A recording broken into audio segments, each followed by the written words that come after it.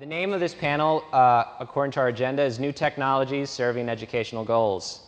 During this panel, we're demonstrating a variety of technologies we've developed at the center and implemented, but we're looking at them through the lens of the classroom, how these technologies serve the curricular goals of the faculty using them.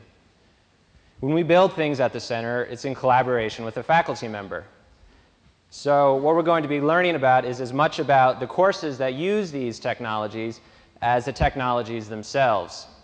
For the next 90 minutes, with the help of several faculty guests who I'll be introducing as we go through the panel, we'll be looking at three different types of technologies: collaborative spaces, media-rich environments, and finally, online study environments.